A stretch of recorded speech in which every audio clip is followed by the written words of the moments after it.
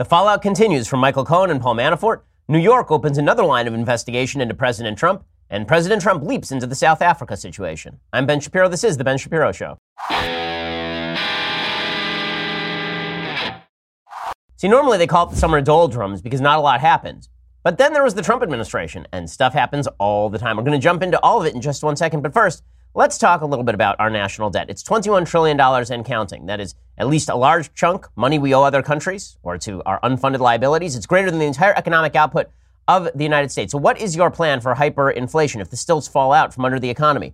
You can hedge against inflation and hedge against uncertainty and instability with precious metals. Gold is a safe haven against uncertainty. My savings plan is diversified, and yours should be too. I don't mean take all your stocks and sell it for gold. I mean some of your money should be in precious metals as a hedge against volatility in the market. And right now, thanks to a little-known IRS tax law, you can even move your IRA or eligible 401k into an IRA backed by physical gold and silver. It's perfect for folks who want to protect hard-earned retirement savings from future geopolitical uncertainty. When you look back historically, what you see is that when the bottom falls out of everything else, gold tends to safeguard savings. Birch Gold Group has thousands of satisfied customers, countless 5-star reviews, and A+ rating with the Better Business Bureau. Contact Birch Gold Group right now to request a free precious metals information kit. That comprehensive 16-page kit reveals how gold and silver can protect your savings, how you can legally move your IRA or 401k out of stocks and bonds into a precious metals IRA if that's something you're interested in. To get that no-cost, no-obligation kit, go to birchgold.com/Ben. That's birchgold.com/Ben. The folks I trust with precious metals investing, birchgold.com/Ben. All right, so we are still living in the aftermath of all the revelations about Paul Manafort and Michael Cohen. And we begin today with the sort of latest updates on the Michael Cohen situation, because Michael Cohen, it turns out, is the greater threat to the president of the United States than is Paul Manafort. To recap, Michael Cohen pled guilty to campaign finance violations, and he suggested that the president had informed him and told him to commit these campaign finance violations. He'd instructed him to create all these shell corporations and avoid going through normal disclosure routes in order to pay off two separate women, Karen McDougal and Stormy Daniels, with whom he had once had sex just before the election in order to impact the election. Now, there are a couple of cases today as to why this is not actually legal violation. One of those cases being made by Bradley Smith. I discussed this over the last couple of days. He's a former chairman of the Federal Election Commission. He has a piece over at the Washington Post about this. And what he basically argues is that it is not a campaign expenditure when you are paying off a former lover. His rationale is that this is a personal expenditure. You may be doing it for a variety of reasons. Maybe you're doing it because you want to avoid ticking off your wife. That was John Edwards' case. He said that he silenced Riel Hunter, remember the 2008 presidential candidate for the Democrats. He had knocked up a woman who was not his cancer-ridden wife because John Edwards is a piece of human trash. And then he had basically had his donors pay the woman $1 million to shut up. That ended up coming out. He ended up being prosecuted for it. His case was that he was paying off Riel Hunter because he didn't want to tick off his wife. It had nothing to do with the election. That was dubious. He was tried on it. There was a hung jury, and he ended up basically getting off. Well, that's sort of the case that Bradley Smith is making. He is saying, under the theory that then-candidate Donald Trump's personal attorney, Michael Cohen, violated campaign finance laws by arranging hush money payments to women accusing Trump of affairs, the answer would seem to be yes to the question of whether a business owner running for political office deciding to pay bonuses to his employees would be a campaign expenditure. He says that that's a problem, that we can't equate everything with a campaign expenditure. Everything you do in your own interest or that influences a campaign can't be a campaign expenditure. You decide to give your employees a bonus just before the election. That's not necessarily a campaign expenditure because maybe you would have given that bonus to your employees in the absence of the campaign anyway. Bradley Smith says, regardless of what Cohen agreed to in a plea bargain, hush money payments to mistresses are not really campaign expenditures. It is true that contribution and expenditure are defined in the Federal Election Campaign Act as anything for the purpose of influencing any election, and it may have been intended and hoped that paying hush money would serve that end. The problem is that almost anything a candidate does can be interpreted as intended to influence an election, from buying a good watch to make sure he gets to places on time, to getting a massage so that he feels fit on the campaign trail, to buying a new suit so that he looks good on a debate stage. Yet having campaign donors pay for personal luxuries seems more like bribery than funding campaign speech. So he's making the case that basically this is not a campaign expenditure. This is a personal expenditure by the President of the United States. The test under FEC rules is the so-called irrespective test. The irrespective test says, would this expenditure have been made irrespective of whether the campaign was happening? And as I've argued, I think that there's a plausible case Trump could say, I would have made this expenditure anyway, because he has a long history of pressuring women to stay silent and paying women off to stay silent. Back in 2011, he basically threatened to sue In Touch magazine for printing an interview with Stormy Daniels, and they backed off and did not print the interview with Stormy Daniels about her affair with then reality television producer and star Donald Trump. So Trump has a case on these grounds. There's a secondary case here, and that's the case being made over at Politico by a bunch of legal experts. They say that Cohen's admission that he violated campaign finance law while acting at Trump's direction is far from rock-solid proof that the president is also guilty, even if Cohen is being entirely truthful, some lawyers say. The fact that Cohen did something illegal doesn't mean Trump did anything illegal, said Jan Barron, a longtime Republican campaign finance lawyer. Cohen said in court on Tuesday that he acted at Trump's direction and violated federal election laws by arranging the payout to Stormy Daniels, an adult film actress, in the days before the 2016 election to keep her silent about what she said was an affair with Trump a decade earlier. Andrew Gruel, however, University of Iowa law professor, he says, under the law, it's quite easy for two people involved in the same act to have different criminal consequences. That distinction is particularly critical in campaign finance cases because the law limits criminal prosecution for campaign finance violations to instances where someone, quote, knowingly and willfully defied legal requirements. So in other words, if Trump called up Michael Cohen and he said, dude, I'd like for you to make this go away. And Michael Cohen says, don't worry, I'll take care of it. That is not Trump being complicit in a campaign finance violation because he assumes that Cohen knows all the legal requirements. If, however, Trump says to Michael Cohen, listen, I need you to make this go away, and it doesn't matter if you violate campaign finance law, or I know that we should shield this from public scrutiny by using a bunch of shell corporations, and let's say Cohen has him on tape saying all of that stuff, then it looks more like a criminal campaign finance violation. Cohen said under oath the most damaging information that the president of the United States committed a crime and covered it up, but that is not actually indicative that the president has criminal intent. So this one lawyer, Jan Barron, says, in order to prove criminal intent, you have to point to evidence that the actors knew or had reason to know that what they were doing was illegal. Trump can simply claim ignorance, and that may, in fact, be the case that he is making, right? That may be his strongest case. He sort of made that case a little bit yesterday. We'll get to Trump's response to all of this. So Trump has a couple of defenses that are relatively robust here. Defense number one, I pay off women all the time. This wasn't a campaign expenditure. Defense number two, even if it was a campaign expenditure, I didn't know the rules because I have people whose job it is to know that stuff, and I didn't order anyone knowingly to violate campaign finance laws because why the hell would I do that? Also a relatively strong defense. So ignorance and sluttiness are the president's two defenses, and both are quite plausible because the president gets around and has for a long time and has paid women to shut up for apparently a long time, and because the president is not exactly a legal expert despite his own belief that he is. And President Trump is actually a terrible legal client because he thinks he knows more than his lawyers, which is always the first mark of a bad legal client. In fact, if God could have come up with a bad legal client in the laboratory before putting him on earth, he'd look a lot like Donald Trump, who just will not let his lawyers do their job. And Chuck Todd actually asked Lanny Davis, Chuck Todd over at MSNBC, asked Lanny Davis, who's Michael Cohen's lawyer, and this is the great irony, of course, is Lanny Davis was Bill Clinton's lawyer back during the impeachment scandal. So now he's flipped sides, and Lanny Davis is now going after the president. He is asked by Chuck Todd if there's any corroborative evidence that Michael Cohen is telling the truth, that when Michael Cohen says that Trump told him to violate campaign finance law, is there any evidence that corroborates this? Here was Lanny Davis's answer. Does the SDNY have physical evidence in their hands that, or is this still on Michael Cohen's word versus the president's word? If I was trying to give you your answer, Chuck, the answer is, number one, the Trump team and Mr. Giuliani have admitted that the money was paid.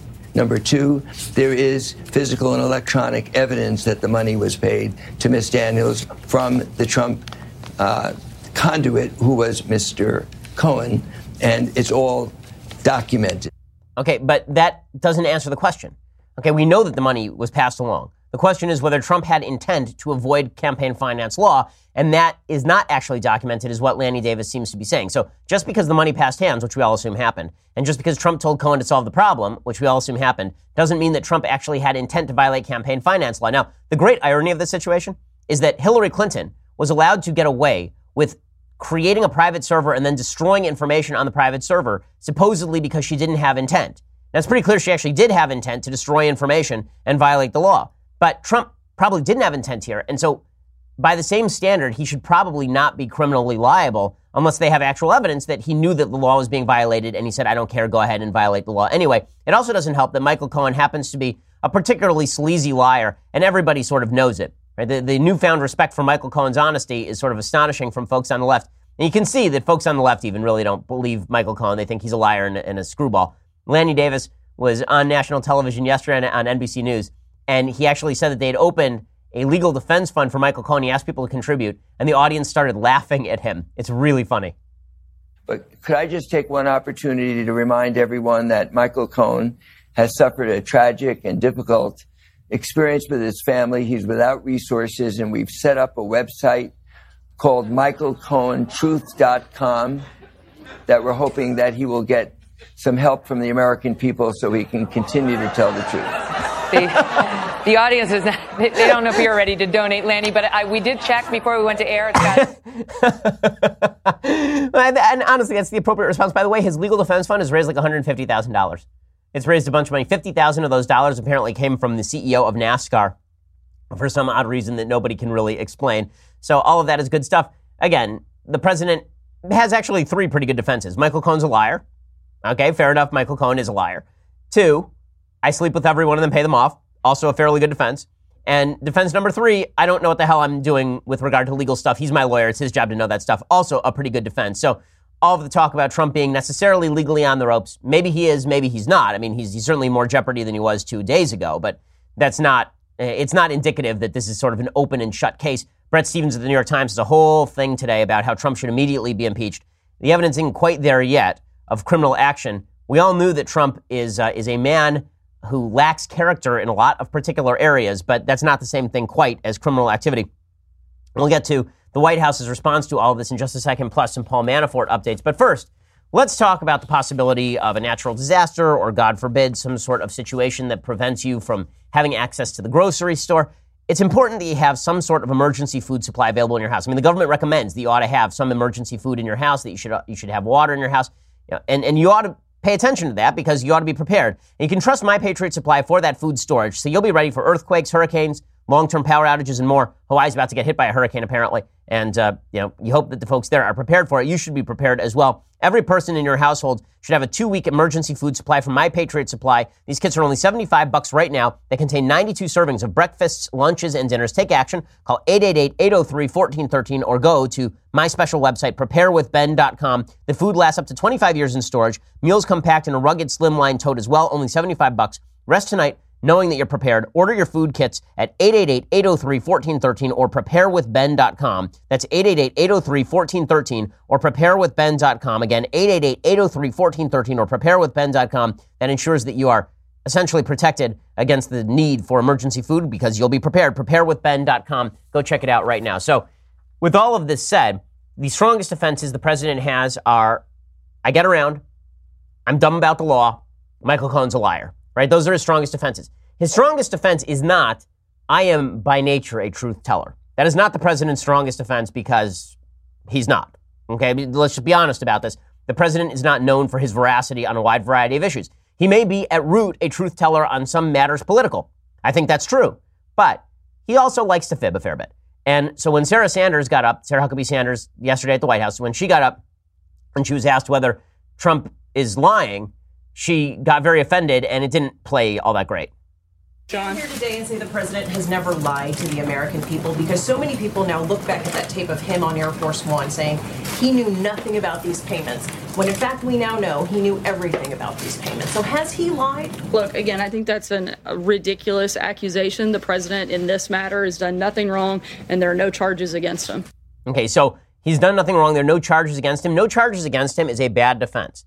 He never lies, a bad defense. It's offensive to ask whether he lied. He literally was on Air Force. I mean, what that reporter says is true. He was on Air Force One. He was asked about paying off Stormy Daniels and Karen McDougal, and he said, I had no knowledge that any of that stuff was happening. That was not true. Okay, so that's not his best defense. Again, I've laid forth 3 separate defenses for the president, all of which are fairly robust. His best defense is not, I can't be indicted and I never lie. That's not his best defense. But Sanders said repeatedly that Trump can't be indicted. Again, he can't be indicted probably because he's president of the United States, but that's not a case that he's not guilty of a crime. There are a bunch of other cases he's not guilty of a crime. But the statement that he can't be indicted, that's like saying, well, I was acquitted on a murder charge and then it turns out I actually murdered the person. I can't be tried again because of double jeopardy. Well, that's true. That is legally true. It also doesn't mean that you didn't necessarily murder the person. Here's like O.J. Simpson clearly murdered Nicole Simpson. He was acquitted and he can't be retried under double jeopardy. If somebody were to ask him, O.J., are you innocent of killing your wife? And he said, can't be tried again. You might assume, well, maybe he's a little bit guilty. Here is Sarah Huckabee Sanders, though, saying the president is innocent because he can't be indicted, which is again, legally not tenable. As the president has said, we've stated many times, he did nothing wrong. There are no charges against him. As the president has stated on numerous occasions, he did nothing wrong. There are no charges against him in this. The president in this matter has done nothing wrong, and there are no charges against him. What the president has stated a number of times, he did nothing wrong. There are no charges against him. Okay, so you just kept saying this over and over, right? He did nothing wrong. There are no charges against him. He did nothing wrong is a statement. You know, you can say he doesn't do something morally wrong, but he did nothing legally wrong would be the end of the case. There are no charges against him is not part of the case. There are no charges against him because he's the president of the United States, and you cannot, under federal law, have a federal law enforcement agency indict a sitting president of the United States. Okay. Meanwhile, we have updates on the Paul Manafort case. So President Trump has come out very strongly in favor of Paul Manafort. He's defended Paul Manafort. We're going to get to President Trump's response to all of this in just 1 second because he's been very prolific on Twitter, and then he did a very long interview this morning on Fox and Friends as well, and he talked to Ainsley Earhardt yesterday. But the update on Paul Manafort is that a lot of people on the right have been saying that Paul Manafort was railroaded, and the case that they're making is that because he was acquitted or because the jury hanged, he wasn't acquitted, he was the jury hung on 10 separate charges, that this means that he was innocent of those charges and the whole thing is some sort of witch hunt. He was convicted on 8 charges. One of the jurors was on Fox News last night with Shannon Bream. She's a Trump supporter. She explained that basically there was one person in the room who made it a hung jury as opposed to everybody. So basically, if it had not been for one juror, he would have been convicted on all accounts. Here's the juror explaining. Okay, how close, I want to know, did this jury come to convicting Paul Manafort on all 18 counts? By one. There was one holdout. The person, a female juror, was, we all tried to convince her to look at the paper trail. We laid it out in front of her again and again, and she still said that she had a reasonable doubt. And that's the way the jury worked. Okay, so the idea that this was just all a witch hunt, again, there are a bunch of Trump supporters on that jury, and Manafort was convicted on 8 counts anyway. So it's not the witch hunt. If there is a witch hunt, the witch hunt would have to do a lot more with the Mueller investigation looking at Russian collusion, but it would have nothing to do with Paul Manafort being guilty of stuff. Paul Manafort was guilty of stuff. End of story. And when people say, you know, if the special counsel dug into you, he would find something. My answer would be, well, it depends on what he finds. If he finds that I was actively taking money from a foreign government in order to manipulate the American political process, which is sort of what Manafort was doing prior to the election, had nothing to do with Trump, then that's a crime.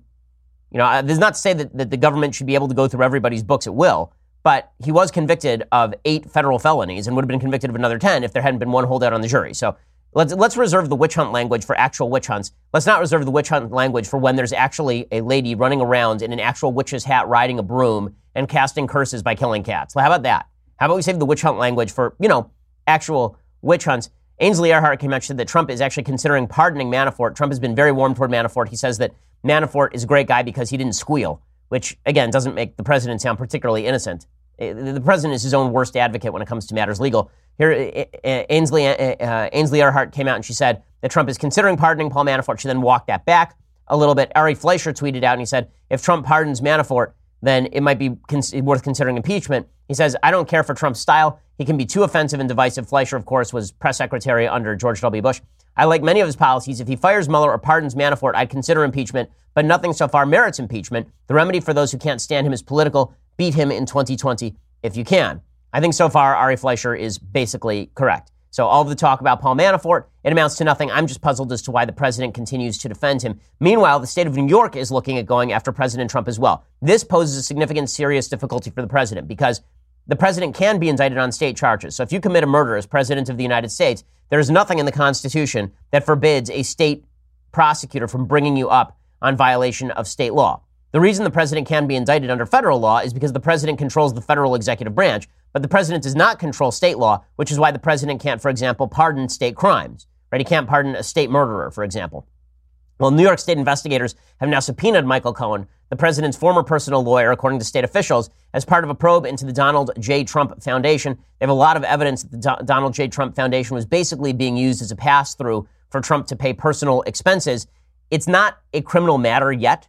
Right, the tax department in New York doesn't have the jurisdiction to pursue criminal charges, but if it discovered information valuable to the investigation of the Trump Foundation, it would then be referred to the New York State Attorney General. I have very little doubt that the New York Attorney General would have very little trouble trying to pursue a criminal investigation into President Trump. Barbara Underwood hates President Trump with a passion of 1,000 burning suns. So what you could see is a state prosecution against the president, and he is not, in fact, immune to state prosecution under federal law. So this is a continuing serious problem for the president.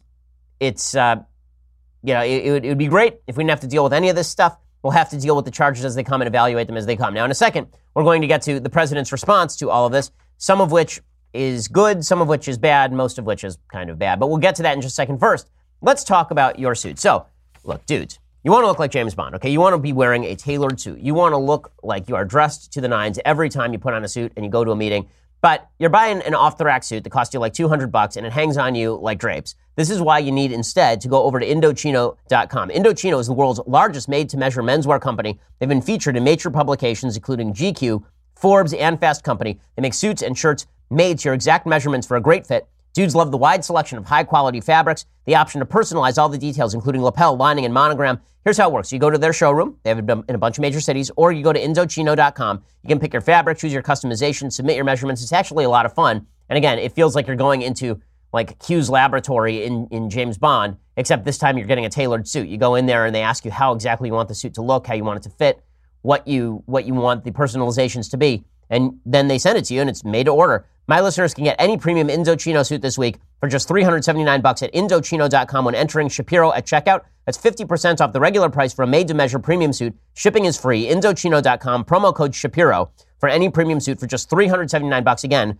free shipping. That's Indochino.com, promo code Shapiro. You get an awesome-looking suit for the price of an off-the-rack suit, and it's tailored to you. Indochino.com, promo code Shapiro for that special discount. Go check it out right now. Okay, so President Trump has responded to all of this in a variety of ways. So yesterday he was on with Ainsley Earhart over at Fox News, and he said, I paid for Stormy Daniels. So remember, this is a guy who said that he didn't even know about the Stormy Daniels payoff. Now he is saying that he paid for Stormy Daniels. The case in favor of him saying this is that he doesn't think he violated federal finance law. He didn't know it was a violation of federal finance law. He still doesn't know it's a violation of federal finance law. So how can you say he had intent to violate federal finance law? That's the charitable reading. The uncharitable reading is that he just admitted to a federal crime, because if he personally paid for a campaign expenditure and admitted to it, then he just admitted to a federal crime on national television. This is why you should let your lawyers do the talking, Mr. President. Here is the President of the United States talking to Ainsley Earhart. Did you know about the payments? Later on, I knew. Later on. But you have to understand, Ainsley, what he did, and they weren't taken out of campaign finance. That's a big thing. That's a much bigger thing. Did they come out of the campaign? They didn't come out of the campaign. They came from me, and I tweeted about it. You know, I don't know if you know, but I tweeted about the payments. But they didn't come out of campaign. In fact, my first question when I heard about it was, did they come out of the campaign? Okay, so it's this is not a smart line of attack, because if, in fact, he knew that the money was going to be used to pay off Stormy Daniels and Karen McDougal in violation of federal campaign finance law, then him saying I signed it personally is, in fact, the crime. If it's a campaign expenditure, it's supposed to come from campaign funding. And if he wants to spend on his own behalf, he's supposed to report it. So that's not particularly great. And the president also decided that it would be worthwhile to tweet out about Michael Cohen again today. So he tweeted out, the only thing I have done wrong is to win an election that was expected to be won by crooked Hillary Clinton and the Democrats. The problem is they forgot to campaign in numerous states. So fact check, 3/4 true, half true. So it is true that if he had not won, none of this would be an issue. It is also true that the media are very pissed that he won. It is not really super true that the only thing he did wrong was to win the election. It turns out that stripping women, not your wife, and then paying them hundreds of thousands of dollars to shut up in advance of an election, it doesn't go in like the Book of Virtues. It's probably not like the best thing to do. But he's right that the media are treating this in a way differently than they would treat a Democrat, certainly. That wasn't the end of it, though. The president also did an interview this morning on Fox News. It was a fairly lengthy interview, and he talked about a wide variety of topics. One of the things that he talked about is Michael Cohen flipping on him, and he makes a comment that, again, this is why you let your lawyers do the talking, Mr. President. Let your lawyers do the talking, Mr. President. My goodness. He comes out and he says that when people flipping ought to be illegal, right? So getting somebody to testify in exchange for a reduced sentence, that should be illegal. Well, for a law and order guy, that's a real weird statement, because every drug ring that has ever been rolled up has been rolled up on the basis of people pleading to lesser crimes in order for them to get some sort of advantage and then testify against their buddies, right? Every single RICO case, every single drug case, half of criminal cases are based on flipping people so you can move up the chain, right? Flipping people is a long honored tradition. And the reason for that is because if you couldn't flip people, if you couldn't offer them a reduced sentence or protection or some sort of concession, why wouldn't they just go by omerta? Why wouldn't they just keep silent in order to maintain loyalty with the folks who they are afraid will kill them in prison, or in order to maintain loyalty with the folks who are going to pay their family while they stay in jail for a longer period of time? Here's President Trump, though, saying that flipping people ought to be illegal. This is just not smart. It makes him look guilty, even if he's not. It's just... Okay, here he is. Make up stories. This whole thing about flipping, they call it. I know all about flipping. For 30, 40 years, I've been watching flippers. Everything's wonderful, and then they get 10 years in jail, and they flip on whoever the next highest one is, or as high as you can go. It almost ought to be outlawed. It's not fair. What in the living hell? I mean, he sounds like John Gotti here. He should not be doing this, right? The fact is, when the president says, I've been watching this for 30 years, okay, so you can actually search his tweet history. He has not once tweeted about flipping. Not once until now has he discussed flipping publicly. Not once has he said, you know what, this criminal procedure is really bad. Only when someone flips on him, then all of a sudden flipping is really, really, really bad. And presumably when it comes to cracking down on drug crimes or illegal immigration, he's a very tough law and order president. He doesn't care about flipping. It's only flipping applies when it comes to him. So I guess that we can all expect Republican support for the Don't Rat on People Act of 2018. It's just not good stuff. Then the president makes a separate case. He says, I shouldn't be impeached, not because I'm innocent. I shouldn't be impeached because if I did, then the market would crash. Again, I'll tell you what, if I ever got impeached, I think the market would crash. I think everybody would be very poor. Because without this thinking, you would see numbers that you wouldn't believe in reverse. Okay, so maybe that's true, maybe that's not. The fact is that after the impeachment of Clinton, the market continued to go up. I think that the market really does not like uncertainty. The market is so it's probably true that the market would take a hit. The market took a hit a couple of days ago when all these revelations from Michael Cohen broke. So yes, the market doesn't like uncertainty. Would it adjust with President Mike Pence? Yeah, sure. I mean, the answer is probably yes. Although a Trump impeachment would probably ding the market. I don't think he's totally wrong here. I think the reason that it would ding the market is because the markets fear Democratic takeover of the House, Senate, and presidency and a massive upswing in regulation that would dampen the ability to invest. Right? If people were afraid that Elizabeth Warren was going to be the next president with a Democratic Congress, then that might ding the market. So Trump isn't entirely wrong here. But again, his strongest case here is, I didn't do anything wrong. He should just come out and say, I don't know the law. I didn't know the law. To pretend I'm some sort of campaign finance expert is silly. There's such ample defenses available to him, but this is where the president's ego gets in the way of his own success. Now, the president loves him some president. I mean, Donald Trump is a big fan of Donald Trump. And because he's a big fan of Donald Trump, he's never able to admit to things that we all know are true. Like the fact that he goes around sleeping with porn stars and paying them off. Like, we all know that's true. I'm not going to pretend that he's a King David character when it comes to his character. He's not. And we all know that. That was baked into the cake. If he would just say that, I think everybody would be like, okay, fine, that's a plausible case. That's what Bill Clinton basically did. Bill Clinton basically says, yeah, that's what I do. I'll go around sticking cigars in women. That's what I do. And everybody was like, okay, guess so. Yep, that's accurate. If the president just said that stuff, he said, listen, I'm ignorant about the law and I pay off ladies. Everybody would be like, yeah, kind of knew that already. That was already known. But instead, the president keeps saying that he's a legal expert on things, that he's been talking about flipping for 30 years. He has never once talked about flipping that we can find. And how do you know that the president is a little bit egotistic? Because here's what he was asked to grade his presidency so far. I will give you 3 guesses how he graded his presidency so far. 3 guesses. I don't think it's going to take 3 guesses for you. So I give myself an A+. I don't think any president has ever done what I've done in this short. We haven't even been 2 years. Biggest tax cuts in history. So I would say I would honestly give myself an A+. And so would many other people. Yes, many other people who work for you and or are in Congress and want to get things done with you. Listen, I've been very positive about the president's policy. I've given him an A- when it comes to his executive policy. I have given him like a C+ when it comes to legislative policy, maybe a B-. And when it comes to rhetoric, he's a D or an F. I mean, that's just the way that it is. And people may disagree with that, although I can assure you there are a lot of folks in the administration who basically agree with that assessment. But the fact that the president gives himself an A+, ego is a killer. Okay, it's true for you, it's true for me. Anybody who gets too over their skis on ego, who never reflects for a second and thinks, maybe there's something I'm bad at. One of the worst things you can do in life is overestimate your own skill set or suggest that you have a skill set where you have none. And there's certain things I'm just bad at, okay? I'm not the world's most athletic human, right? I'm good at math, but I'm not great at math, right? There are certain things I just don't know a lot about. If I don't admit that stuff, you get yourself in real trouble. And that's particularly true when you are talking about matters legal. There are lawyers for a reason who go to law school and spend years practicing. It is not a coincidence that President Trump has fired basically every lawyer he's ever worked with. At a certain point, when you look at a client and every one of their lawyers has failed, you have to think maybe it's not the lawyers, maybe it's the client. So the president of the United States making real trouble for himself. He didn't stop there. We'll get to some more of his comments in just a second. First, let's talk about Bravo Company Manufacturing. When the founders crafted the Constitution, the first thing they did was to make sacred the rights of the individual to share their ideas without limitation by the government. And to protect that, they created the Second Amendment, the second enumerated right, the right of the population to protect that speech and their rights with force. And that is why I am a big Second Amendment supporter. The same thing holds true for the folks at Bravo Company Manufacturing.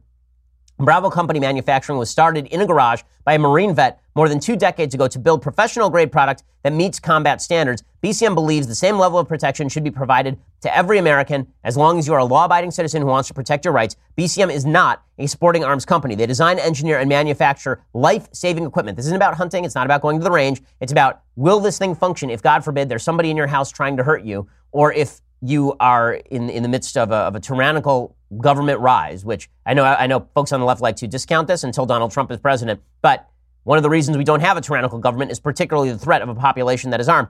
BCM wants to make weapons that assume each rifle leaving their shop will be used in a life or death situation by a responsible citizen, law enforcement officer, or a soldier overseas. Each component of a BCM rifle is hand-assembled and tested by Americans to a life-saving standard. They want to provide tools that will not fail the user when it's not just a paper target, but it's somebody coming to do them harm. To learn more about Bravo Company Manufacturing, head on over to BravoCompanyMFG.com. You can discover more about their products, special offers, and upcoming news. That's BravoCompanyMFG.com. And if you want to check them out, you want to take a look at what they do, go to YouTube.com/BravoCompanyUSA. That's YouTube.com/BravoCompanyUSA. BravoCompanyMFG.com. Go check it out right now. Okay, so in just a second, we'll get to the media's response to everything Trump-related, plus the president sounds off on South Africa. I have some thoughts. But first, you're going to have to go over to DailyWire.com. So for $9.99 a month, you can get a subscription to DailyWire.com. Rest of this show live, rest of Klavan's show live, rest of Knowles' show live. Be part of the mailbag, which we are doing tomorrow. I can't believe it is only Thursday. But yes,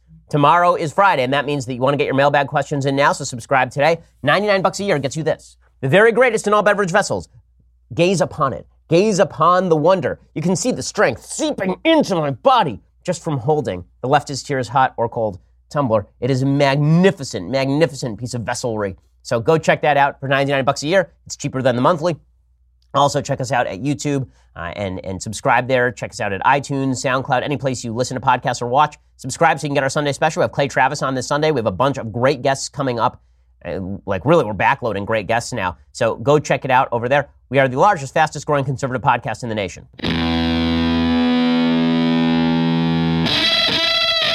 So the president continues to defend Paul Manafort. Again, I don't see why. Paul Manafort was convicted of a bunch of stuff that had nothing to do with Trump. Now, the cynical reason he'd protect Paul Manafort is because he's afraid that if he doesn't talk about how Paul Manafort is great, Paul Manafort flips too. But the non-cynical reason is that he just thinks anybody in his orbit who's targeted is targeted unfairly. In any case, the president is not his own best advocate here. I know that a lot of his fans think that he's always his own best advocate, but that is just not true, and it's not true on matters with regard to law. So, I would hope that the president would kind of leave off here and let his lawyers do the rest. Meanwhile, the media are just champing at the bit over this. Chuck Todd over at NBC, doing some real journalisming, being very objective here. He says that Paul Ryan should drop impeachment papers because I remember when all of the members of the media were calling on Democrats to go along with impeachment of President Clinton for committing actual perjury while he was president of the United States. Oh, no, wait, that didn't happen at all. I also don't remember calls for impeachment of President Obama over the IRS scandal or Benghazi or the Fast and Furious scandal or any of the other scandals that occurred during the Obama administration. You want to read about all those scandals? I wrote an entire book on them. It's called The People versus Barack Obama, so go check that out. But Chuck Todd says Paul Ryan should start drawing up impeachment papers now. Ryan's retiring. I think he actually could do the party a favor. And if you just start the procedure in the House Judiciary Committee, you give some home, you give some place for Republicans getting nervous to say, hey, you know what? Let's start an investigation and we'll go from there. Right. Okay, how about everybody just saying we won't obstruct the investigation? Right? There's already an investigation going on. The Mueller investigation continues. And Republicans have already said that if it's obstructed, it's going to be a problem. Okay, the same thing holds true with regard to the SDNY investigation, I assume. But the idea that Republicans are going to start impeachment proceedings based on the information that we have now, it's a little early, Chuck Todd. Also, let's be real about what impeachment is. Okay, impeachment is a political remedy. Impeachment is not a legal remedy. That's not how it was originally conceived. The founders thought that impeachment was going to be a legal remedy, that Congress would use impeachment in order to check the executive branch. In reality, impeachment has been used extraordinarily sparingly. People in politics tend to want elections to provide the referendum on the sitting president of the United States. They don't tend to want to oust people, even for legal violations, because they'd rather have the people take it on their own backs to get rid of a particular president. There have only been 3 impeachment proceedings in America's history with regard to presidents. One was Andrew Johnson, impeached in the House, not convicted in the Senate. Bill Clinton, impeached in the House, not convicted in the Senate. And Richard Nixon, impeachment proceedings never really got started because Nixon knew he would be impeached and he resigned. So the sudden shift toward we have to have a bipartisan view of impeachment is kind of ridiculous, coming from the same media that thought it was absolutely absurd for Republicans to try to impeach President Clinton back in 1998. Elizabeth Warren, though, understands this is where the heart of the base is. She is probably one of the front runners for the 2020 nomination among Democrats, and she said on CNN that she is not nervous to bring up the topic of impeachment. Of course, why would she be? She's from Massachusetts. The chances that she meets any sort of resistance here are slim and none. I'm not nervous. I just want to be effective. And the way that any of us are effective is to say, let's get all of the evidence. Let's get all of the pieces out there. Protect Robert Mueller. Let him finish his investigation. Let him make a full and fair report to all of the American people. Okay, so what exactly are Democrats looking for in this whole proceeding? What they're really looking for is an excuse just to obstruct Trump's agenda. We all know this. Kamala Harris, who's our execrable senator, I've been using that word a lot because there are a lot of execrable people lately. But Kamala Harris, who's our execrable senator here in the state of California, she came out and she says, because Trump is now basically an unindicted co-conspirator, which he is not, right? I mean, that's an actual legal term that is not used in the indictment of Michael Cohen. Because he's an unindicted co-conspirator, says Kamala Harris, we should not move forward on the nomination of Brett Kavanaugh for the Supreme Court. This does not follow. Let's say Donald Trump were removed tomorrow. Let's say Donald Trump resigned tomorrow. Who would become president? It wouldn't be Kamala Harris. Wouldn't be Hillary Clinton. It would be Mike Pence, who would then move full scale forward on the nomination of Brett Kavanaugh. So this is just stupidity, but it demonstrates that the real force behind impeachment has much more to do with obstructing the president's agenda than with legal ire at the president's misaction here. Even before this happened, there was no question that the process was horribly flawed. A court of the United States of America has accepted a guilty plea from someone who was the lawyer for the President of the United States. And that person, in pleading guilty, basically made very clear that it was the then candidate and now the President of the United States who directed him to commit a crime. This is a serious matter. Yeah, I love the faux seriousness from Kamala Harris, who was one of the worst attorney generals in the history of the state of California, refusing to enforce the law, enforcing the law where it wasn't appropriate. And now she's, of course, a senator who's going to use this sort of supposed legal ire to go after President Trump. There's a fair bit of hypocrisy on this. They're going to hold up Brett Kavanaugh over Trump. Come on. We all know what this is really about. We are all very well aware of what this is all really about. Okay. Meanwhile, the president is getting himself in, I think, hot water from the left, but I don't think appropriately, because yesterday he tweeted out that he wanted to look into the situation in South Africa regarding land seizures. So for folks who have not been following the situation in South Africa, because we don't tend to follow foreign policy that much in the United States, what's been happening is that the South African government, which is dominated by the left, has decided that they want to seize the land of white farmers in recompense for apartheid. Apartheid ended in 1994, I believe, under the Nelson Mandela. It had started to collapse already in the late 80s, and then it was formally ended in 94 by Mandela. In any case, I don't want to get the history of that wrong, so I'm actually going to look that up right now. So in any case, the South African government decides, that's right. In April 27th, 1994 is when it was formally ended. In any case, the President of the United States is commenting on the fact that the South African government now wants to seize land that is owned by white folks in South Africa and redistribute it. This is bad policy for South Africa. It's particularly bad policy because it is undermining the rule of law, and the real problems in South Africa have very little to do with white land ownership, and they have a lot more to do with the fact that rule of law has collapsed in South Africa. The crime rates are extraordinarily high. They have an unemployment rate of 28%. They have significantly high inflation. They have water crisis that's been ongoing for years at this point. This is a distraction from the government of South Africa to the people of South Africa on a racial basis. And it is true that apartheid was evil, and it has carried over into land ownership today. But the idea that you can just seize property from white landowners and not undermine the rule of law, which undermines foreign investment and the capacity to trust in your ability to own private property in South Africa, is, of course, very silly. So Trump tweeted out, "I've asked Secretary of State Pompeo to closely study the South Africa land and farm seizures and expropriations and the large-scale killing of farmers. South African government is now seizing land from white farmers." Tucker Carlson, Fox News. So he was watching Fox News last night, and he decided this was going to drive policy. He's not wrong about the land expropriations. The left, which is going nuts over this, suggesting that this is racial, that it's racially motivated. The United States, if it were the reverse, if it were black landowners who were having their land seized by white people, the president would certainly have a right to intervene, and the same is true here. And there's already been talk about the United States government getting active on the international stage over all of this. The Cato Institute has issued a statement regarding the dire consequences awaiting South Africa should due process fail land expropriation without compensation. What's happening there is the government is not even saying that they're going to pay people for their land. They're basically just grabbing land without even recompense, which is a crazy, crazy policy. Here is some audio of the leader of South Africa, the Prime Minister of South Africa.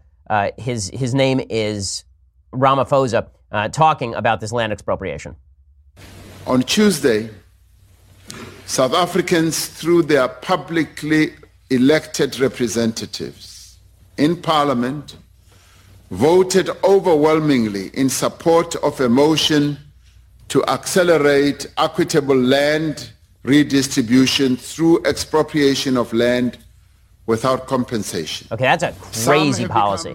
And so Cyril Ramaphosa, the reason he's doing this is because he's being outflanked by radicals. The ruling African National Congress amended but supported the motion to actually expropriate land without any sort of compensation. He's being outflanked by the radical left economic freedom fighters. These are folks who wear red berets, like they're legitimate communists, whose leader, Julius Malema, told the country's parliament, "We must ensure that we restore the dignity of our people without compensating the criminals who stole our land, so they're not going to pay people." Now, you may think that the people who own the land committed a crime. You'd actually have to look at which people owning the land committed the crimes. Maybe that's true, maybe that's not. But to remove land from people without actually paying them on the governmental level, especially when it wouldn't cost all that much money to pay them off and make them leave, to do that undermines rule of law in South Africa, and the president isn't wrong to point that out. Now, there's been a lot of focus on so-called farm murders in South Africa. A lot of these farms are owned by white folks, and the murder rate on these farms is high. But the murder rate across South Africa is particularly high. The statistics are very much in doubt as to whether there is a higher rate of targeted killing of whites in South Africa than blacks in South Africa. The most violent areas of South Africa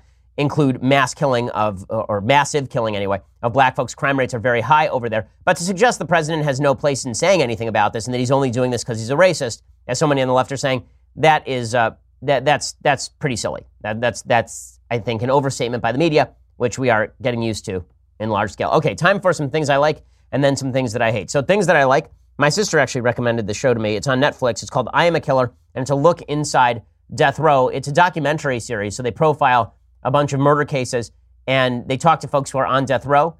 It's kind of fascinating because it is fairly objective. It tries to take all sides of a particular issue. It will talk to the victims of a killing. It'll talk to the killer.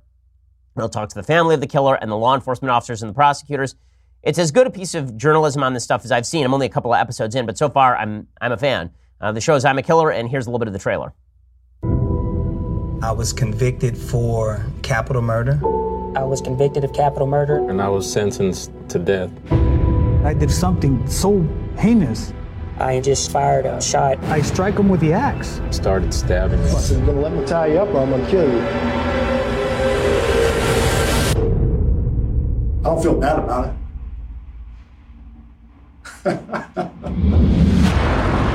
So I mean, it's definitely well done. It's not the fastest moving thing, but it's definitely a well done series. So you should go check that out. It's well worth seeing. Other things that I like. So the president of the United States has been making an issue out of the Molly Tibbetts case. The Molly Tibbetts case, 20-year-old Iowan girl who was abducted and murdered by an illegal immigrant. And President Trump issued comments yesterday.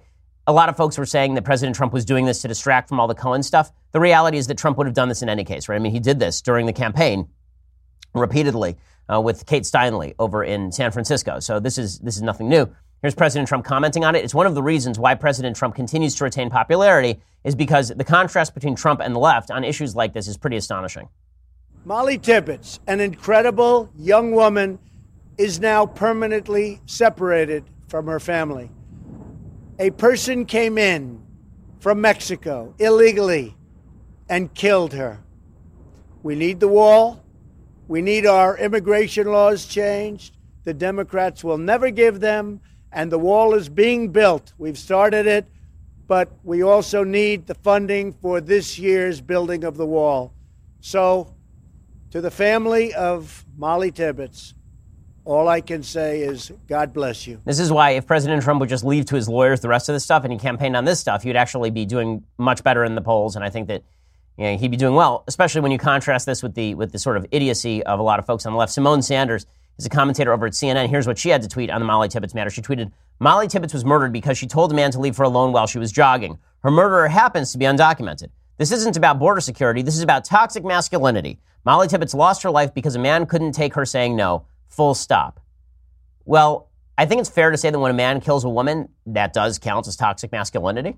I think it probably counts as just toxic evil in any case. And it turns out the vast majority of murders in the United States are committed by men. So I don't think that's totally wrong. But to say that it has nothing to do with being undocumented is silly. He shouldn't be in the country. Right? The question is how you stop that. If Simone Sanders has a good answer as to how to stop toxic masculinity, like men from killing women in general, that is better than don't let evil men into the country illegally, I'd like to hear it. But this is sort of the problem with a lot of folks on the left. They will say things like, we have a problem. The problem is toxic masculinity. And it's out there in the air somewhere. And I'm not going to actually provide a solution to that. The solution is sort of, like to regender our children. The solution is to pretend that masculinity is inherently bad, right? And then those of us say, well, the other thing we could do is just not let this piece of crap in the country. She's like, no, we got to talk about toxic masculinity. You wonder why folks are resounding to President Trump even still. That is the reason why. Okay, meanwhile, some things that I hate.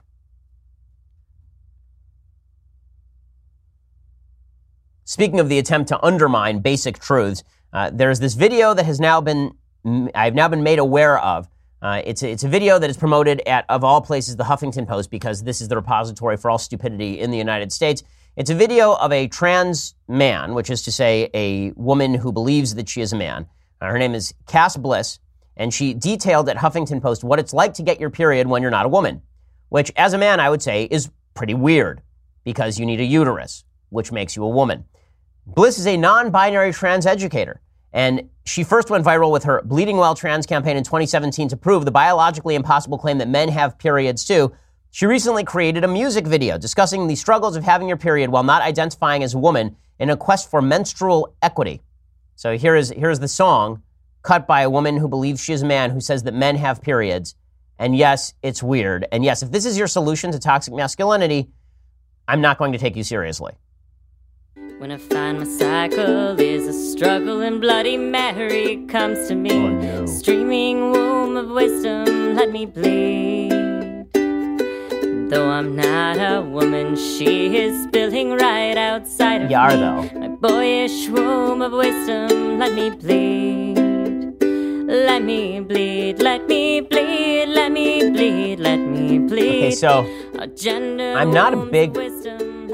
Our gendered wombs of wisdom, let us bleed. So first of all, not a huge Beatles fan in general, but if you're going to destroy the Beatles this way, I feel bad for the Beatles now. And this person is saying that we can't have tampons anymore because tampons are gendered. When you go to the store, they're like pink and stuff. Instead, what they should be is they should be like a manly blue tampons. Very important. And we should have tampons in the men's bathroom also, which would be weird since men don't have uteruses. But the conflation of sex with gender is one of the most ridiculous aspects of the sort of trans rights agenda. This bizarre notion that sex and gender are different, but then we will conflate them again. So sex is your biology. You are biologically male, but your gender is that you are a gendered female, But then when it comes to going to the bathroom, we are going to treat your gender as your sex. You are a biological female, even though you're a biological male. None of this makes any sense. You wonder why folks are confused and find this stuff. There's an article yesterday. It was really amazing. There's an article about Blair White, who's a trans woman, meaning a man who believes that he is a woman, or who feels like a woman on the inside or whatever. And Blair is a nice person. I've been on Blair's show on YouTube. We just discussed exactly this issue. And the Yahoo News article about Blair White described our conversation and said that I was anti the trans community. I don't even know what that means. If by anti the trans community you mean I am not going to suggest that you are a member of the sex to which you claim membership, then okay. If you mean that I don't want you to have all the rights of a normal human being in the United States, then of course that's not true. Of course, I think that trans people should be able to do anything that non-trans people should be able to do in the United States. But no one in the United States gets to redefine objective biological terms and then expect me to go along with that, because that's not a thing that is going to happen. But I guess, again, just this idea that you are anti a person because you are anti a perspective is a conflation that is intellectually dishonest. Okay, other things that I hate. So Jimmy Kimmel has now made clear for the 175th time that he doesn't want to appeal to Trump fans. He says, I don't think that world exists anymore. He says that he is not going to bother with trying to appease all of these folks. He says, I don't think you can look at things in that way. He says that the world doesn't exist anymore where he can appeal to a wide variety of people. He was interviewed by the Daily Beast. The Daily Beast said, in terms of the effect of politics on your own ratings, I know you've said if people who disagreed with you don't want to watch, you don't particularly care. Has that ever been an issue at ABC? He replied, maybe I shouldn't have said I don't care. I don't care enough to change what I'm doing is probably a more explicit explanation. I'm sure ABC would love it if my show appealed to everyone, but I don't think that world exists anymore, and I'm not comfortable in it. I don't really see any other path. I also think one of the biggest mistakes you can make as a performer is trying to guess what your audience wants. I think you need to do what you think is right and hope that works out. While I agree with that, I also think that what the audience expects from a comedian is to be funny and not to be a crusader for their politics. That is not the same thing as if you just want to be a political person who happens to be funny. There is a difference. There is a difference. I think the media are going to continue to fragment so long as people don't understand which lane they are in. Are you a comedian or are you a political guru? Pick one. Pick one. You can be a political guru who's funny. That's fine. There are plenty of those. But if you're going to be a comedian, theoretically you should be making comedy about everybody, which is not what folks like Jimmy Kimmel are doing. It's alienating a lot of the audience, and it's causing that audience to react politically to cultural flashpoints like Kimmel. Alrighty, we will be back here tomorrow with all the latest updates and the mailbag. I'm Ben Shapiro. This is The Ben Shapiro Show. The Ben Shapiro Show is produced by Senya Villarreal, executive producer Jeremy Boring, senior producer Jonathan Hay. Our supervising producer is Mathis Glover, and our technical producer is Austin Stevens. Edited by Alex Zingaro. Audio is mixed by Mike Caramina. Hair and makeup is by Jesua Alvera. The Ben Shapiro Show is a Daily Wire Forward Publishing production. Copyright Forward Publishing 2018. We'll get to more on this in just 1 second. First, Pure Talk believes in American values, and that free should mean, like free. So when you switch to Pure Talk today, you'll get a free Samsung 5G smartphone. There's no foreign line requirement, no activation fee, just a free Samsung that's built to last with a rugged screen, quick charging battery, and top-tier data security. Qualifying plans start at just $35 a month for unlimited talk, text, 15 gigs of data, and a mobile hotspot. Pure Talk gives you phenomenal coverage on America's most dependable 5G network. It's the same coverage you know and love, but for half the price of the other guys. The average family saves almost $1,000 a year. So I challenge you to choose a company that actually doesn't hate your guts and shares your values. Let Pure Talk's expert U.S. customer service team help you make the switch today. Go to puretalk.com/Shapiro to claim your eligibility for your free brand new Samsung 5G smartphone and start saving on wireless today. Again, go to puretalk.com/Shapiro to switch to my cell phone company. I've been using them for years. They're fantastic. You'll love them as well. Go to puretalk.com/Shapiro and claim your eligibility on that free brand new Samsung 5G smartphone. Start saving.